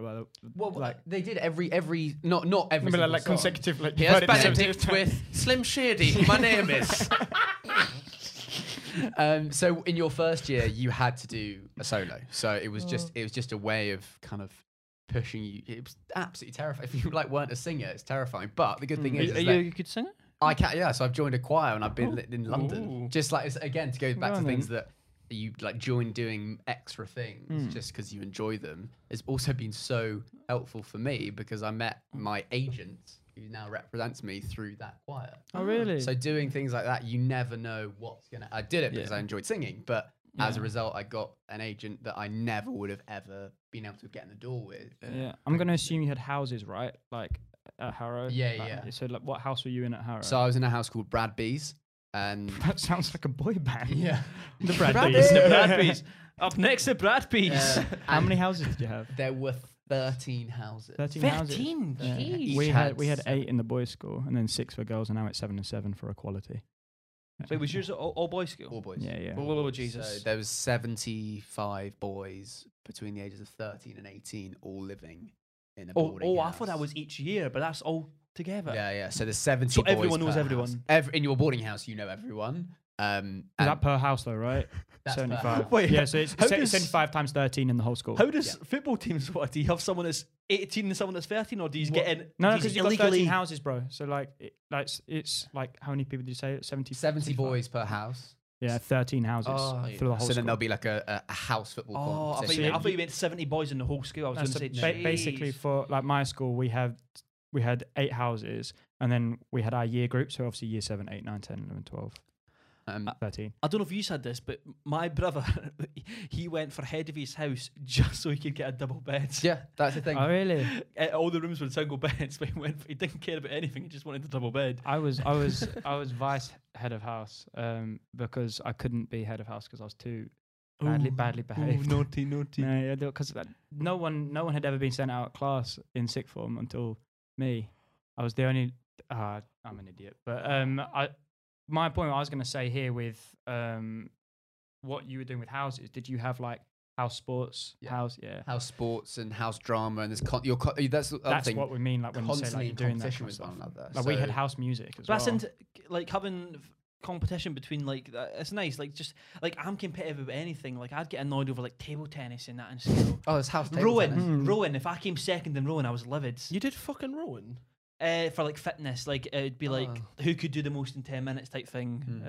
Yeah. So for your house like activities, Not on water, on machines, by the way. Oh yeah. Not on a fucking So lake. for your house No, sports, machine. what did you do? So I was lucky that I was also quite good at sport. So it's quite like American. It was when I was there in the sense that if you were in the sports teams, you were kind of cool. Did you get the little jock jackets? Well, you kind of did. You got sports colours, which meant that you could Yeah, wear we a got different colours as coloured well. tie, Yeah, or yeah. you could wear a jacket or a blazer that was different. And so, if you were walking around the school with one of those blazers on, like especially to the younger boys, like 13-year-olds, you see this 18-year-old who's in the first team for the school, like. It's like, whoa, he's a proper big deal. And so I was lucky that I was good at cricket. So I was in the first team. Oh, you look like such a cricketer. You said on Happy Hour that was one of the reasons you got to like hang around with like the cool kids. Yeah, it was. I was allowed. Well, it meant that because I spent so much time with them in training and like matches. Yeah. I hung around the cool people, but actually didn't have anything in common with them at all. Yeah. And so that's why like I don't really have any mates from school because I had nothing in common with the football team. Really. I kept into a team just purely to make my life easy and to have friends because I was around them so often, but we had nothing in common. And so That's since very we've American, isn't it? That if you're in the sports teams, you're cool. you're cool, and I love drama as well. So like it was kind of you couldn't have both. It was literally it is High School Musical. you cannot have both. Well, And doing the solo as well. Yeah, aren't we? it's a Max Efron over here. I am. What was the female like sister school to Harrow? We didn't really have one. Because we didn't have, because we literally had the girls' school, but then obviously there's Chigwell and Bancross, which are nearby, and then We'd the have other schools. socials. Yeah. So this is when you would go and like meet, like, and they would be like a disco with a girls' school. I think it was their attempt for us to like meet girls. Please meet women. And they were so funny. They would always be so they would be so awkward at the beginning with the classic like school disco of like girls on one side, boys on the other, and then find a girl to dance with. Yeah, and then it's like Notting Hill Carnival at school. Like, and then there's like one lone warrior who just kind of crosses the boundary over Like to no the man's girls. land. It's like, guys, come on over. It's okay. We used to do like we used to do like Scottish Highland dancing, and I used to always find the person that was on themselves. They'd have to do it like with a ghost, just the air, and it'd be so funny. What, Kaylee's and stuff? Yeah, Kaylee's. Yeah, I've been great if I'd the stuff like that. But normally, I remember I once did speed dating with a girls' school. But we were 14. Yes, but who approved that? It was a sweet idea in principle. Like, you go around, like, meet as many like people as you can and make friends. And some people didn't make friends and form those relationships. But I remember being so weird. I was sat there just as a 15-year-old kid, just moving from table to table and meeting. You feel like you're 40 year old or midlife crisis. So, how many kids have you got? It felt very, very formal, but it was, as I said, I had like I don't like to say that boarding, like, my time at school was either good or bad. Like, it was both. Like, it was really difficult times when I was at school, but it also gave me so much, and I had great opportunities whilst at school. So the idea that boarding school is kind of everyone, like I spoke about it a little bit on Happy Hour, like, oh, everyone is really kind of stereotypically posh. Yeah. And they all, hey, nice to meet you, chap. How are you doing? Everyone calls him the other chap. He doesn't really like that. Like, I know I've got a posh voice. But that was a brilliant Boris Johnson impression, by the way. That sounded like spot on. Good at work. Doing good at work. You set him off now. Oh, it's all good. So it was an incredibly privileged position to be in, but it's not the be all and end all. It's not the be all and end all. It's not the stereotypical environment that you kind of see in kind of like movies. What I do want to ask, like, obviously people that go to private school, their family has money. Was there anyone who was like, I don't want to say a descendant, I mean, like, but like a son of like someone famous or like really who was at my school? Yeah, anyone you knew? Definitely, there will be a famous couple. Sportsman or there was in terms of like famous people's. It was the last descendant of Adolf Hitler. In terms of people who like parents were famous, not particularly that I knew of. We had a few people who went on to be famous sportsmen who were in my year in my house. Oh, really? So you talk about like getting sports scholarships. Yes. A lot of them came in halfway through, and two of them are now like one of England rugby players, greatest rugby players. So one was called Mario Itoje and the other was Billy Vanapola. So if you watch, Vanapola, yeah. If you watch like sport, like you'll know that these guys are like the equivalent of like, I don't know, Jordan Henderson for England football. Yeah. But they joined the school and they were kind of obviously the kind of the people to look to in that world, and they've gone on to do some really, really big things. But not particularly that many people who were famous who were either at the school when I was there or have gone on to do so subsequently. I think that's a good roundup for that conversation. I think we've talked a lot about. Is there anything else you want to chat about? What I do want to ask actually was, because I did see on Happy the stuff you used to have to wear. Yeah, we had to wear mental stuff. It was the hats for me. Yeah, and then straw boaters. Yeah. What you had to do when you walked past it? So we would wear during the week. So we had school. We had school on Saturdays, and we had chapel on Sundays. So our Sunday dress was different. So our Sunday dress was school on Saturdays. School on Saturdays. Was that full day or half day? Half a day, and then you play sport in the afternoon. But on Sundays we would wear tailcoats, so like black, like penguin suits, and then kind of like it was like your Sunday best, like proper old school. And the boys in the top year who were prefects wore top hats and had a cane. So like literally was like proper mental.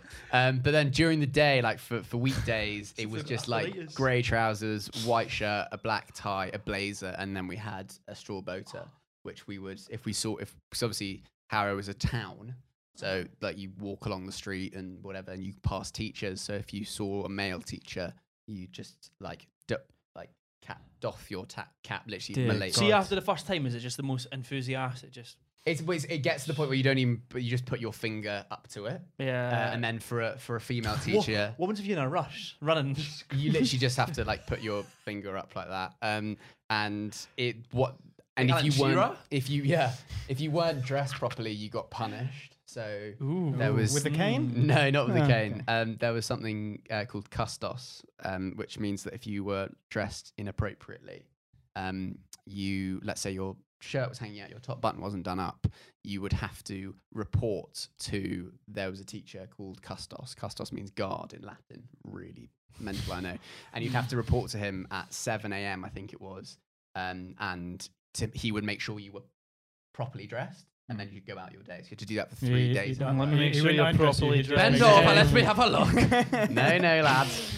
And so you'd have to do that for 3 days, and then if you missed one day, you have another set of 3 days added on. So it encouraged you to dress smartly and correctly. Did you never get into trouble in school? Not really. I was always a bit of a goody two shoes. Never really got into trouble. I think the worst I got was I passed a rugby ball in a corridor, and so got lines for that. Oh, yeah, I was throwing a rugby ball around. Mine was stupid things. I think I got 7 punishments for the same teacher because he was called I won't say his surname, but it was he had Doctor as his name, and I just thought it'd be really funny and really mature just to always call him Mister, just because it'd wind him up, and it did over and over and over. Every day I'd get what we used to call punnies, which is short for punishment exercise. The last thing I want to bring up is I've heard that you're trying to get, or you are doing stand-up.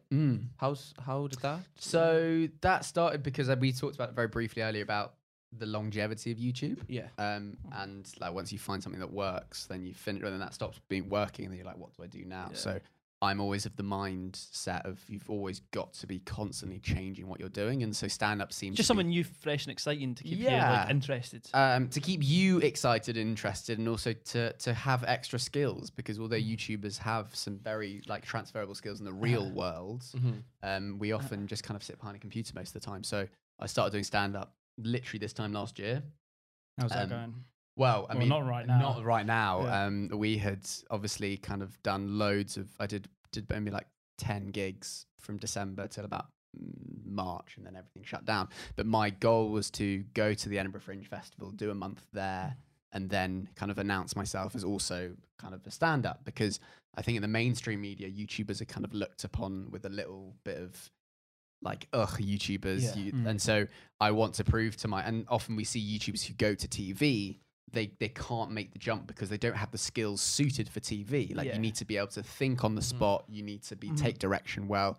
And so I thought, well, if I can prove to bigger kind of producers that I've done stand up and I've done a medium which is kind of approved, then it will kind of open more doors for me, purely just a future proof, just to check that I'm okay in the future. Someone that's made that transition really well is Bo Burnham. Oh, I mean, he's my hero. He's my absolute icon. See, a lot of people who from YouTube who want to get into stand up say Bo Burnham. Noel and Cody as well. Yeah, but Bo Burnham's got like Netflix specials and everything, hasn't he? Yeah. And the way it's like seamless, like as if he's been doing it like his whole life, isn't it? The way he's so confident on stage. So how was your first stand up? Were you terrifying? Where was it? Terrifying. It was in a pub in East Dulwich. No, sorry, it was in Dalston. It was a pub in Dalston, and it was a night where you basically had to come along and like do 5 minutes and then sit in the audience for everyone else. So basically the only people who were there were comedians, were the other performers. That's quite good though, right? That's good. Did you get feedback from people? So no one really. Everyone's very like insular. There are a few people who had obviously were mates and had come together. Okay. So I rocked up and I didn't know what to talk about.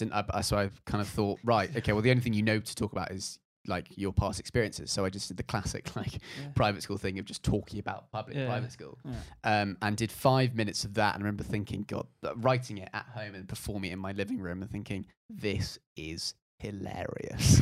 And then going to this event and not knowing anyone and sitting at the back, and the compere who was kind of doing a bit of chat. And anyway, the guy before me, I think it was the guy before me or after me, he got up. He's an enormous guy, big puffer coat, and he was like, if anybody wants to heckle, just know I'm carrying a knife. And so no one knew whether this was an opening joke or an actual threat. Did it come to make them laugh or for a fight? Everyone laughed, and so I was like, okay. But I don't know whether he was joking or whether he was being serious or not. But so I went up and did my 5 minutes, and it was fine. I think I've got it on my voice notes on my phone. I've recorded it, and then from then I thought, right, I'm just gonna get the first one out of the way, just get it done. No one knows I'm here. And so I did it, and so from then I've just been. No one knows I'm here, but there's a guy threatening everyone with a knife. Yeah, exactly. Right, great. That could have gone really wrong. And so since then I have just kind of curated a show. For kind of like mainly for my audience, because I've never sold any merch. I've never sold anything to my audience. So the only thing I want my audience to do is just to buy tickets to shows. And so I think the people who are going to be there are people who watch the video. So I don't want them to come and think, oh, that's not the guy that I watch online. Yeah. But alternatively, I don't want to go there and just do my videos live. Yeah. If that makes Exactly. sense. So it's a fine line. Well, it's a good thing because I follow a lot of comedians on Instagram, and it seems like it's starting back up again. Like as of the last few weeks, is really good. Like literally, I had been emailing venues to get some gigs at the start of this year. Then obviously, big COVID bastard came along. But no, what you're saying about improv, for example, that's 90% the reason we wanted to do it, isn't it? The main reason we wanted to start this podcast was nothing else other than getting comfortable and good at improv on the spot. Cameras always on you, getting used to a camera. Same with streaming. That's another reason why I started streaming. Yeah. It's getting good camera on you 24/7, improv 24/7. You can't edit, you can't go again, you can't read. So that's mostly for improv, and then stand-up was mostly for confidence. I'm not doing it for any financial incentive. It's literally just for myself. That's literally it. I don't care about money, whatever. Well, that's my end goal. Is I want a special on a registered platform. So if it's an Amazon special, obviously Netflix is massive. But that would be like my ultimate goal, to get a stand-up special like that. But didn't you said to me that you'd prefer to have like the biggest audience you can before you go into that? That is like terrifying to me. I want to go in this as a random fucking Scottish guy that no one knows who I am, because I feel like people. Let's say if I invited my YouTube audience, they're gonna laugh at me because they watch my videos. Like my videos, I want to make a random fucking 50-year-old Brexit man laugh. But it's like if you watch Kevin Hart on Strange demographic. If you watch like Kevin Hart on Joe Rogan's podcast, where he talks about before he goes to the stadium, which has like 100,000 people in, which is mental. He's done 200, 300, 400 shows in little pubs where obviously it's Kevin Hart, they'll know who he is, but people who necessarily aren't his audience, and he'll like test it. So that's what I mean. I want to wait to do the big show, but obviously I'd do it like... No, but I'm talking from like a pressure point of view of like just getting used to, like people would, you're saying like people would still know who he is. I wouldn't have I'd prefer to be like a fully confident like 50 stand-up gigs behind me before I even announced it online or that, you know what I mean? Yes, same. Yeah. Same. Just because, just literally just for confidence, and that's it. Is it easier the more you do it? Like your second time, was it a lot easier than the first? Imagine. Yes, you get much more confident in just letting the material go. You get more confident in finding something that happens in a show and then running with it. And so, I mean, to go back to the reason why I'm doing it is because, like, YouTube, for me, I cannot see myself doing YouTube for like more than like 5 years, purely because of the mental strain. No one knows. It could be another 2 years. It could be another 10 years. None of us knows. Yeah, the mental strain. So that's why I'm so impressed at people like KSI for being like doing it for 10 years. And he did take like a 2-year break at one point. That's why I was literally saying that to you last week. Mind that I was like, if I'm still doing this in 10 years, I'll probably be fucking dead because it's just too much mental strain. I can't. You also do 2 videos a week though, Lou. So like. I can imagine it's a mental strain in itself to try and keep yourself to a schedule. Yeah, like if you're financially secure, you could just do it whenever you want. For sure. And especially if you're fucking like got kids, family, shit like that. But also in the other concept of like you're talking about stand up, so sometimes you can. What I like about my work when I go and do like filming, I turn up, I film, I enjoy the moment, I'm gone. What I hate about editing is that you have to continue and you have to go again and again and again. And get there. Concept of coming up with like a video for like, say for example, whether it's the AVN one or if it's something like that, you have to come up with whole intricate concepts how you're going to do it. That in itself is a stress to then do it, and then the doing it in the moment is what your stand up is. Say for example, like if you prepare your stand up, then you go there. I feel like that is then done, and you can go home after it. And it's done. And you also feel like you're also buzzing. Like numbers on a screen, you can never quantify how when you see faces, genuinely like loving you, it's like, oh. As soon as you do it to like 80 people, it's like, fuck that. And you see them just like genuinely enjoying themselves. Even if you get like a positive comment, you'll be like, oh, you won't be like, oh. But if somebody give you something nice in real life, you'd be like, oh shit, that's so exciting. So I mean, it's been, and also there's not many people who do it, like especially in the UK scene. Like the last person I heard doing it was Will and Stephen for. Did you go to their show? I couldn't because they smashed it. I'd gone. They made it like a stand-up mix with like a game show, and I really thought that was cool because it made the YouTube audience be interested in it. I think it's interesting what you say that no one's done it. I really do think there's a gap because stand up is so before COVID, it was so big, and I really feel like there's a gap for like a YouTuber to really take it by storm. And looking at it from a purely like kind of a skeptical financial point of view, people who have online audiences are becoming more and more valuable than ever. If you can if you can provide an online audience, but also provide something that like a producer wants, that's the perfect mix. They're struggling, I think, at the moment to find people who have both skills, which is why I think David Dobrik has done so well in the States, because he's a brilliant online personality, but he is really good on camera. Liza Koshy as well. I mean, these are obviously guys who are kind of next level.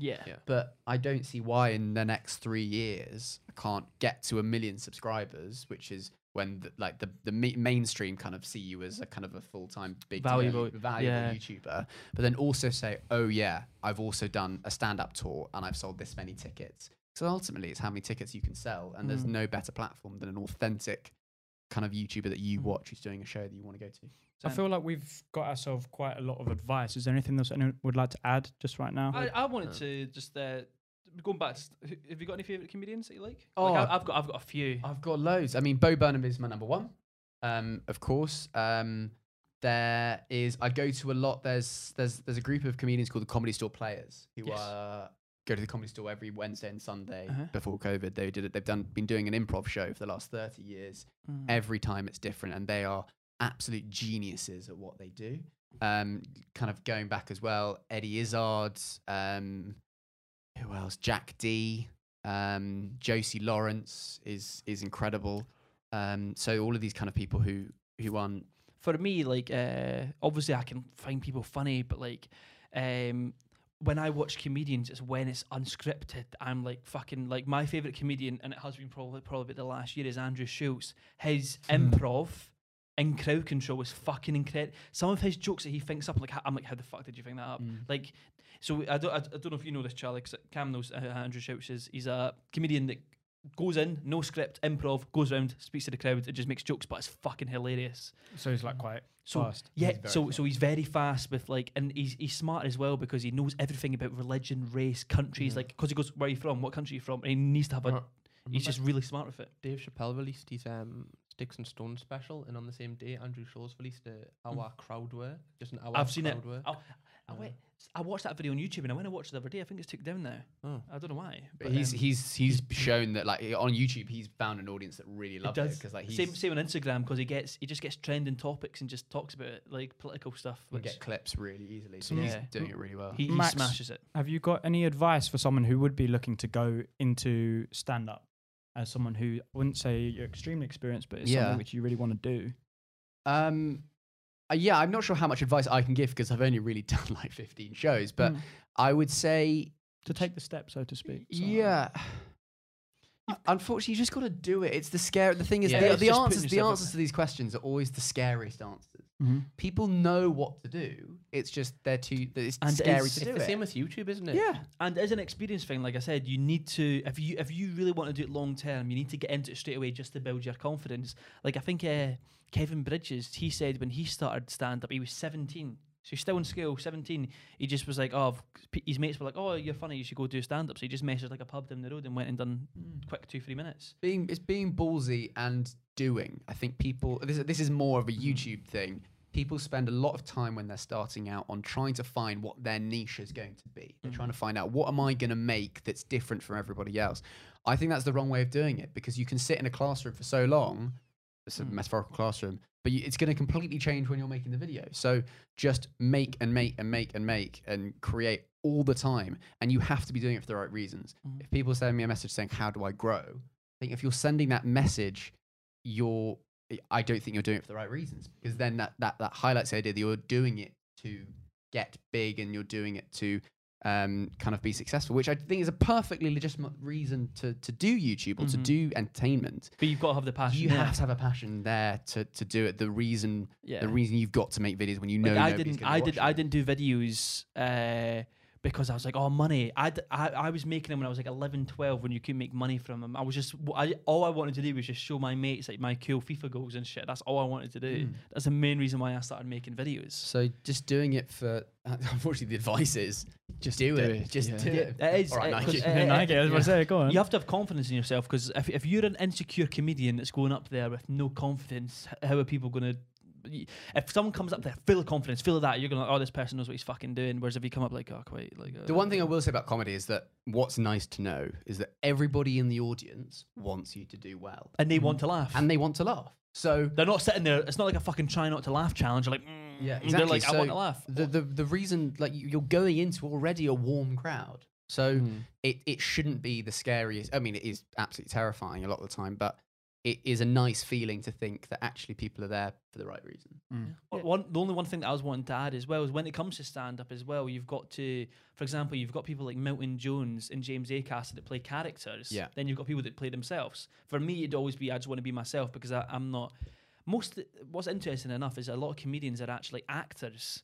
Like, they went to drama school, did acting, and that's why they're good at acting like character. Like, people like Milton Jones and James, I'm like, how do they fucking keep a straight face when they say shit like that? Milton Jones, I've seen him a few times. I really like him. He's great. He's really, really good. And once again, that's another person.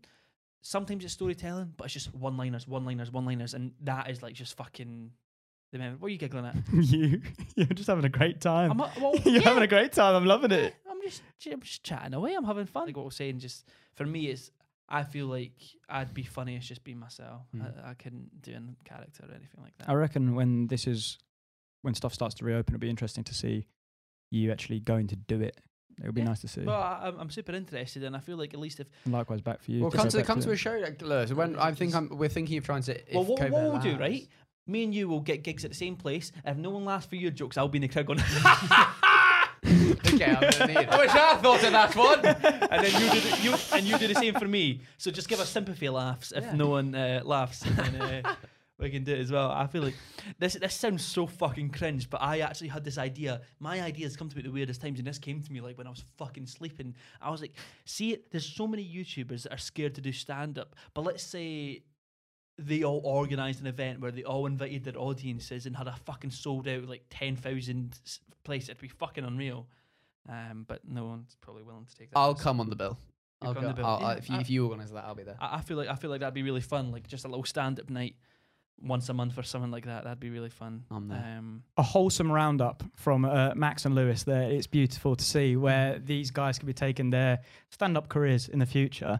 But if you'd like to hear more from Max, we'll be heading over to Spotify or other platforms. But Lewis loves Spotify, don't you, Lou? Well, we want a bit of that. What do we want, Cam? We want a bit of that. We want that Spotify deal. Lewis. We do. We want a Spotify donga. So we can quit YouTube and just fucking retire.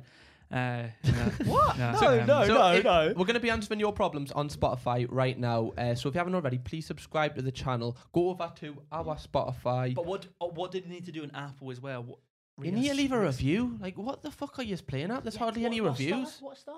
A 5-star review. 5-star review. A 5-star. So if you don't mind, go over there now, listen to our life advice, and go and check out Max. Please. Thank you very much for joining and me. thank you for coming along, mate. That was really enjoyable. I enjoyed you were myself. really It was nice to hear your nice voice. guest to have on. I hope you feel the same. Sorry. And right to go over Spotify season a bit. Goodbye. Welcome back to the Antisocial Podcast here on all good streaming platforms. We've got your problems to be chatting to you today. Charlie, myself, Lewis, and Cam with some crackers in store. Am I right, guys? What problem we got up first? You say crackers as you just scrolled through them and went, what the fuck is that? What is that? What is that? That's my radio voice. Someone went, can you respond to my question with a question? Someone said I'm going to kill myself. Max was like, next. Max, would you like to do your one? Or Yeah. It's interesting because the subject heading of this is just shit. Oh. Charlie's PC decided to freeze on us. No, that's all right. So we're good. So this is the problem we've got today, lads. Hi. What should I do if I like my friendship group individually, as in I like each person on their own as a friend, but together they just turn into a bunch of pricks? Please don't say just leave them because I generally have no other friends, and you might say no friends is better than bad friends, but that's just not true. Do I say anything or do I just leave it because I'm in year 11, so it's just another long year? Also, any advice for GCSEs? Well, obviously GCSEs what, the 14 then 15?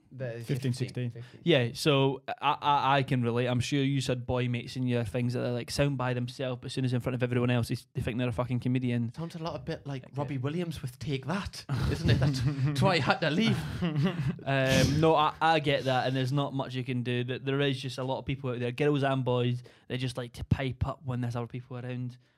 Whatever one of my mates would do, I'd just call them out. I'd say, no, stop trying to be a comedian because other people are about. I'd literally just say that, and then they'd be like, oh, and then they stop it. That is quite a thing, though. Some people are like, in it, if it's just you two. It's because people thrive off social situations. They thrive off the laugh of others. Well, that's what every YouTuber does. To be honest, we all seek validation. Hence why we do it. Indeed. Yeah, but I think what was that thing she said? Don't leave them. But she doesn't want to list. Like she's got no. She pals. said, "Don't." Say, she likes them all, just not in a group. Don't just say leave them because I generally have no other friends. And you might say no friends is better than bad friends, but that's just not true. I think in school though, you kind of you put with a group of people, and you're like. And Max said it earlier, didn't he? He said he was friends with people in the football team, but didn't actually have anything You're in common. forced to be friends with them, but when you leave school, that's where you really get your. I think Lewis made a perfect point, which is that if you are aware the reason why they're probably not being nice as a group is because they want to show off, they want to kind of assert themselves as the funny one or the silly one. And so I think if you can look past that, then and just don't get triggered and don't get upset if you're the target. Everyone gets. There'll be like some weeks where it's you the target, and the next week it's someone else. So if they're having a go at you, but it's only in laughing matters, just flip the switch, flip it back on them. Yeah. I mean, just try. Also, you said you like your friendship group individually, then like each person. Then I think you should definitely just try and hang out with them as much as you can, like individually. I mean, it might be quite tricky, I understand, especially now, but. It's just a way that you can kind of experience the good parts of friendships then without maybe having the difficulty of being in a this group. a girl or a boy, just so I can understand the people I think dealing with. girl. The people we're dealing with, I think it's a female. I think it's a female, yeah. Because obviously I'm not a girl, nor has like a priority like a girl friendship group. But I know boys can be really bad with it. I know girls can, but I feel like girls would be more snidey about it rather than to your face. I just think for me, like, I'd just give the advice of what she doesn't want to hear. You said that no friends isn't better than having bad friends, but I just think that if you're around a group of people who make you feel bad about yourself and you feel insecure and you're overthinking situations, there's just people that I wouldn't want to have in my life anyway. She could like start to try and make new friends whilst with those friends, because you might think that you might have no friends. Yeah, if you just cut all ties and then you're just by yourself, but you can always make friends in the background whilst do the Max Fosh and join a society. Exactly, right? join a society. Great idea. I can relate to that. For example, like my mates would always tease me because I was the one with anger issues, so they knew they could get a bite of me so easily. And then is that why you do it now, like in way excess? Yeah, because now I can control it, and you get wound. Oh, it's just so easy to wind them up. I love it. Such an idiot. So I used to always think it was a personal attack on me. Like, why is everyone going for me? Then I realised, because I've got fucking anger issues. So when I got to the age of about 14, 15, I realised I was losing all my mates because I'd retaliate. And then I was like, okay. It sounds stupid, but I was like, you know what, Luce? Just try not to retaliate. So when my mates would like rip into me, I'd just be like, okay. I just laugh and be like, yeah, I agree. Like, I just stopped getting angry when they would wind me up, because that's the reason why they would wind me up, because they knew that I would get the angriest out of everyone. Like, I bet there were some mates that no one would go for them because you wouldn't get a reaction out of them. So if you stop giving them a reaction, they'll stop teasing you and they'll move on to someone else. And then you start you find their weaknesses in them and you start bullying them, like what I do with Charlie. This is a really, really bad bit of advice, to be fair. Let's just stop bullying people. I think in school you just need to, you think that's the be-all and end-all. I think you just need to relax and just know that after school, everything normally... I think that you say like that the be-all and end-all is really, you really do think that, because it's like your whole world is just, it's your bubble. And then when you leave, you realise... That's all your world is at the time. It's just school. Yeah. But I don't think it's that much of a big deal, is it? Especially, what is it? Just 15? Did you say? Especially when they're young, they're gonna leave next year, and they're gonna grow up as well, and just not really. Well, like that's nearly me 10 years ago, and I think about my friendship group then. Bloody hell, different. What, did it tease you back then as well? No. I mean, like I was 14 10 years ago, and my friendship group when I was 14 is extremely different to what I was doing now. I think I was playing like World of Warcraft in my room, like during summer holidays when I was 14. Like, I love that. Anyway, my question. Should I go for it? Yeah. I think we've covered it, to be fair. Yeah. I think this person should be. Charlie, living let's the hear best life. your Alright. question. My question says, so basically there was a guy I liked. I told him after a few months, but he was straight. But now every time he looks at me or I look at him, my stomach does flips, even though I don't like him. So please help. Sorry, what? Read that again. I think this person is saying that he still likes him, but is maybe just a bit. Oh, he's straight. No, this person clearly is not straight. But No. But but the his person he mate is fancies- straight. Yeah, his mate's straight. So- And then at the end he says, "But I don't like him, so help." I mean, you do still like him, but Yeah. he might have just said that he wasn't interested. Yeah. What do you think? I mean, it's very. Well, it's a so conflict if of he interest, said isn't it? he's straight, then he's not going to be into you. And if he is somewhat maybe bisexual, and you still like him, he's obviously said that because he's not into you. So I'm sorry, like No, you no, know the no. James I agree. Charles thing, where It's James true. Charles only like straight lads. When he only likes straight, yeah. Which I felt like that came across really badly, but it probably was such a passing hand comment. Like it wasn't anything, didn't mean anything really by it.